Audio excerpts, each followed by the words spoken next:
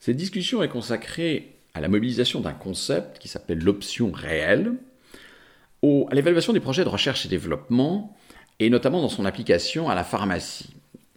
Donc j'ai mobilisé un article qui est paru dans le Journal of Applied Corporate Finance en 2018 et qui est consacré à la firme pharmaceutique Gilead et à un traitement qui était prévu contre l'ostéoporose. Non, le sujet n'est pas véritablement novateur parce qu'en fait, un des grands premiers articles écrits et publiés sur le sujet a été publié par la Harvard Business Review en 1994 et il s'agissait de l'interview de la directrice financière de Merck qui disait notamment « The road to success is to put more money at risk ». Alors en général, les financiers ont plutôt la réputation de réduire les coûts plutôt que d'investir à risque. Eh bien là, non, parce que finalement, une option, c'est un outil financier ou un outil opérationnel et dans lequel le risque crée de la valeur. Alors c'est en opposition avec la finance traditionnelle dite du coût du capital, dans laquelle plus le risque est élevé, plus les investisseurs vont exiger un rendement élevé, et à ce moment-là, en actualisant des cash flows à un taux d'actualisation plus élevé, la valeur actuelle nette est plus faible. Mais bien là, c'est l'inverse, et on s'aperçoit qu'effectivement, une option, c'est valorisé par le risque, et la R&D aussi. Donc, il y a l'intuition que la R&D et les options, ça peut assez bien marcher ensemble. Pour revenir à la définition de base d'une option, une option sur actif financier, c'est un droit d'acheter ou de vendre, le ou est exclusif bien sûr, un actif financier donc à un prix qui est convenu d'avance pendant ou à la fin d'une période déterminée. Par exemple, vous avez un call Danone, call égale option d'achat, Danone l'actif sous-jacent pendant 9 mois, à un prix d'exercice qui est égal à 75 €. Et bien, comme le cours de bourse aujourd'hui est égal à 72, vous voyez évidemment que l'option sera exercée si le cours à terme ou avant terme est supérieur à 75, et il s'agit donc d'une spéculation à la hausse. Si vous voulez acheter l'option, il faut payer 75 centimes. Quand vous êtes manager et que vous recevez des stock options, vous ne payez pas l'option. Par contre, il s'agit d'une rémunération complémentaire où ça vient en substitution d'une rémunération. Alors le risque pour une option, c'est effectivement la variabilité du rendement. Vous voyez très intuitivement que si le cours de bourse de Danone aujourd'hui est de 72 et qu'on pense qu'il va varier entre 70 et 74, c'est pas terrible parce que la probabilité qu'il atteigne 75 est quand même relativement modeste. Par contre, si on pense que le cours va varier de 60 à 80, alors à ce moment-là, il y a une possibilité de gagner à la hausse et la valeur de l'option, c'est la probabilité que ça monte multipliée par combien on gagne si ça monte. Si par exemple on se dit il y a une probabilité de 0,5 que ça monte à 80, à ce moment-là, je vais avoir gagné la différence entre 80 et 75, je multiplie par la probabilité, j'ai une espérance de gain qui est égale à 2,5. Par contre, si la fluctuation c'est 70-74, la probabilité de gain est égale à 0. Donc vous voyez que quand on a un droit, on n'est pas pénalisé par la baisse du cours parce qu'on n'exerce pas le droit. Par contre, on va profiter de la hausse, et la valeur, c'est la probabilité de la hausse multipliée par le niveau de hausse, donc multiplié par le risque. Et donc, vive le risque dans la finance optionnelle. Une option réelle, c'est à peu près le même concept, simplement l'actif sous-jacent, pour prendre la terminologie financière, c'est pas un actif financier, c'est un actif réel. Alors ça peut être des réserves de matières premières, des matières énergétiques, des matières minérales, des terres rares, etc., ou des opportunités d'investissement. Bien connu en 1973, le modèle de Black-Scholes pour la valorisation des options financières, mais M. Myers, en 1977, dans un article tout à fait merveilleux sur le sous-endettement des firmes, a expliqué, oui, mais si une entreprise est sous-endettée, elle peut créer de la valeur parce qu'elle va payer peut-être un petit peu plus ses ressources financières, mais elle va avoir la possibilité d'acquérir des entreprises, elle va avoir la possibilité de développer des opportunités.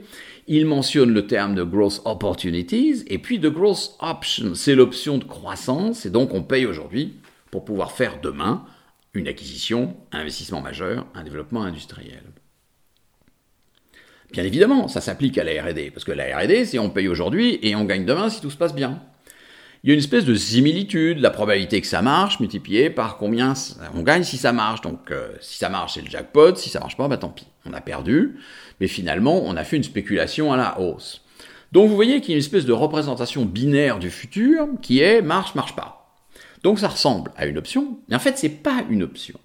Parce que dans une option financière, il existe un actif, il existe réellement, c'est une action, c'est un indice boursier, c'est tout ce que vous voulez, et cet actif a une valeur qui fluctue. Dans la recherche et développement, l'actif n'existe pas, il est en cours de construction. En fait, on n'est pas abouti du tout. Et en fait, si vous prenez l'exemple de la pharmacie, eh ben, la molécule, elle existe, on est tout à fait d'accord. Mais le droit de produire et de vendre le produit final, le médicament, est conditionné à une autorisation qu'on appelle l'autorisation de mise sur le marché, la fameuse AMM. Tant que vous n'avez pas l'AMM, eh ben, ma foi, vous n'avez aucun droit, vous ne disposez pas d'option, puisque vous n'avez pas le droit de faire quelque chose, vous êtes en train de construire ce droit. C'est tout à fait différent. Oui, il y a un risque, bien évidemment, mais c'est le risque de ne jamais aboutir. Et en fait, il s'agit d'un risque qui est tout à fait différent du risque valorisé par l'option financière. Par contre, c'est vrai que quand on arrive au bout du projet, on a obtenu l'AMM, à ce moment-là, la firme dispose d'un droit. Donc elle a une option. Elle dispose du droit de produire et de vendre ses produits. Mais vous voyez que la question est très différente à ce moment-là en termes de risque, parce que la question c'est, est-ce qu'il y a une variation potentielle des cash flows dégagés par la commercialisation du médicament ? La réponse n'est pas tout à fait évidente, mais assez souvent dans le domaine de la pharmacie, le marché est identifié, le marché est connu, il s'agit du nombre de patients solvables. Le prix de vente va dépendre de l'apport réel du produit, de l'amélioration qu'il apporte, de probabilité de survie, etc. Les coûts de fabrication sont relativement prévisibles, les dépenses de marketing, les coûts de suivi opérationnel, les coûts de suivi thérapeutique sont tout à fait connus dans le domaine de la pharmacie. Et puis le nombre d'années dépend tout simplement du brevet et de sa vie résiduelle. Donc en fait, on peut calculer une espèce de valeur actuelle nette, il va falloir investir, on va gagner, et les fluctuations potentielles sont finalement relativement limitées, et elles n'ont rien à voir avec ce qu'on peut observer sur des marchés d'actions, sur des marchés d'autres actifs financiers. Le marché, il est identifié et les cash flows aussi. Si vous prenez l'exemple de l'ostéoporose qui est mobilisé par l'auteur dans cet article, c'est ça. Il y a un marché, il y a un nombre de patients et puis il y a une valeur actuelle nette. Et d'ailleurs, si on reprend Gilead et on reprend la source de l'augmentation de valeur de Gilead, il faut se rappeler que la société avait acheté Pharmacet, de mémoire c'est en 2011, le cours de bourse avait passé assez rapidement de 25 à 100 $ grâce à un produit miracle dans le traitement du virus de l'hépatite C. Alors Gilead avait fonctionné très très intelligemment au niveau du prix, ils avaient augmenté le prix, etc. Mais fondamentalement, il s'agit de ça.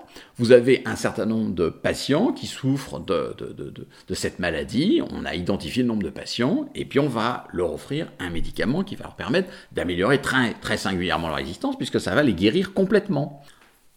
Dans le cas de Gilead achetant Pharmacet, vous voyez qu'il y avait une probabilité de développement, une probabilité de réussite, d'obtention de l'AMM de la part de la FDA. Et puis, comme la FDA a donné son accord, l'entreprise a gagné beaucoup d'argent. Donc, c'est la même chose que dans le médicament qui était proposé sur l'ostéoporose. Oui, il y a une contradiction, effectivement, avec le contenu de l'article. Parce que dans l'article, l'auteur propose une valorisation en 2 étapes. Il mobilise les cash flows actualisés, ce que je viens de décrire d'ailleurs, pour les molécules existantes, il n'y a pas de problème. Et puis après, il part sur un développement en mobilisant le modèle de Black-Scholes pour évaluer les options de croissance de la firme, en faisant un développement mathématique relativement complexe et en tentant une application numérique. Et là, le problème, c'est quoi ? C'est que le modèle de Black-Scholes, il n'est pas du tout construit pour ce type d'évaluation. La formule de Black-Scholes, c'est une théorie extrêmement intelligente, parfaitement utile pour évaluer des actifs cotés, dont on peut observer l'évolution des cours en tendance et en variabilité, en fluctuation. On appelle ça dans le jargon financier l'approche moyenne variance, si vous voulez. Alors là, c'est pas véritablement applicable. D'abord, on ne peut pas observer grand-chose parce qu'il n'y a pas de marché de l'actif permettant d'observer la valeur. L'obtention de l'AMM n'est absolument pas garantie, donc il y a 2 types de variations. Il y a un risque technologique et un risque de marché, un risque de fluctuation des cash flows. Et puis, Black-Scholes, c'est part de l'hypothèse d'un mouvement brownien géométrique, c'est pas fondamentalement crédible. En l'occurrence, on parle d'observation avec une faible probabilité et un résultat considérable. On serait plutôt dans l'économie des extrêmes que dans l'économie brownienne d'un côté et moyenne géométrique, la courbe de Gauss, etc., la courbe en cloche. Donc ça marche pas très bien. Et en fait, vous voyez, on se retrouve souvent dans ce genre de situation où on prend un modèle mathématique qui est efficace dans un contexte, et puis on cherche à le plaquer un peu partout, et notamment dans une réalité qui ne correspond pas aux hypothèses de base du modèle. Et c'est ma critique de cet article. Alors le remplacer par quoi ? Pour l'instant, on ne sait pas très bien, pour être très franc. Ma profonde conviction, c'est que quand on fait de la finance, il faut d'abord faire de l'économie. Il ne faut pas commencer par trouver un beau modèle mathématique et en se disant « Ah, je vais essayer d'appliquer le modèle et je vais essayer de trouver un endroit où ça marche ». Donc il faut faire de l'économie. Et l'économie, ça veut dire quoi? Ça veut dire comprendre le sous-jacent réel, comprendre la réalité économique, industrielle et technologique sous-jacente. Et souvent, la théorie et la pratique financière se focalisent sur le comportement d'un actif financier sur un marché et au sein d'un portefeuille. D'ailleurs, ça s'appelle la théorie du portefeuille, tout ça. Et donc, on regarde le fonctionnement, le cours, la transaction sur l'actif, et on essaye de construire un modèle sans se préoccuper de savoir quelle est la réalité industrielle et économique derrière. C'est un peu dommage. Donc, finalement, qu'est-ce qu'il faut faire? Il faut modéliser la réalité économique, modéliser au sens large, et après, on construit un modèle financier qui est pertinent et qui est adapté. Donc il faut comprendre la trajectoire technologique de la firme, du projet, à l'intérieur de la stratégie de R&D de la firme. Il faut comprendre les stratégies dynamiques des concurrents, ça s'appelle la théorie des jeux en microéconomie. Il faut savoir si c'est une option qui est partagée avec les concurrents ou si c'est une option dont on est propriétaire, c'est-à-dire qu'on est les seuls à pouvoir l'exercer. Il faut comprendre les enjeux de pricing, le pouvoir de négociation de l'innovateur. Il faut comprendre si on dispose du portefeuille de compétences en interne, s'il est mobilisable en externe, il faut imaginer les débouchés potentiels. Enfin, tout ça, c'est beaucoup plus compliqué que d'aller observer un cours de bourse sur un marché et puis de le mobiliser en moyenne et en variance. Et donc, non, il n'existe pas de modèle universel. Chaque situation est unique, chaque situation mérite un développement individuel. Comme je vous l'ai dit, il faut connaître le terrain, et puis il faut construire des scénarios, et puis ensuite il faut identifier les opportunités, et à ce moment-là, on pourra lancer la validation financière de leur mise en œuvre. Mais vous voyez qu'il y a un travail amont qui est tout à fait considérable. Par contre, effectivement, on peut observer des situations qui montrent toute la puissance de cette approche et toute l'intelligence nécessaire, non seulement pour mettre en œuvre, mais aussi pour déjà identifier les options, les projets qui sont de nature optionnelle. Un exemple, pour terminer, tout simplement Amazon. Vous vous rappelez qu'Amazon, à l'origine, c'est la création du commerce électronique, et puis on vend des produits culturels. Bon, alors l'approche optionnelle de base, c'est de dire, à partir du moment où on sait vendre des produits culturels, on sait peut-être vendre un certain nombre de produits, tout type de produits. Et vous voyez qu'aujourd'hui, Amazon, ça vend tout et n'importe quoi. Des vêtements, de la nourriture, etc., etc. Et puis derrière, il y a une pure option de croissance. Et là, vous voyez toute la puissance de l'approche, mais vous voyez la nécessité d'avoir une approche économique, industrielle et technologique. En fait, pour pouvoir disposer d'une information fiable, partagée, instantanée, Amazon a construit un portefeuille de compétences, c'est-à-dire finalement des serveurs un peu partout qui sont mis à jour en permanence, qui sont cohérents les uns par rapport aux autres en termes d'information. Et puis, ils auraient été capables d'identifier et de monétiser un savoir-faire très compétitif qui s'appelle le cloud. Et quand vous prenez aujourd'hui le rapport annuel fin 2018 et les résultats d'Amazon, vous avez une activité qui s'appelle AWS, Amazon Web Services. Alors, ça fait pas beaucoup de chiffre d'affaires, ça fait 25 milliards de chiffre d'affaires sur les 230 et quelques milliards d'Amazon, mais ça fait 7 milliards de résultats opérationnels par rapport aux 12 milliards d'Amazon. Donc vous voyez qu'il s'agit d'une option qui a été construite par la vie de l'entreprise, par la construction d'un portefeuille de compétences, et ce portefeuille de compétences a permis de définir un business nouveau. Il s'agit là de l'exercice d'une option qui est particulièrement réussie.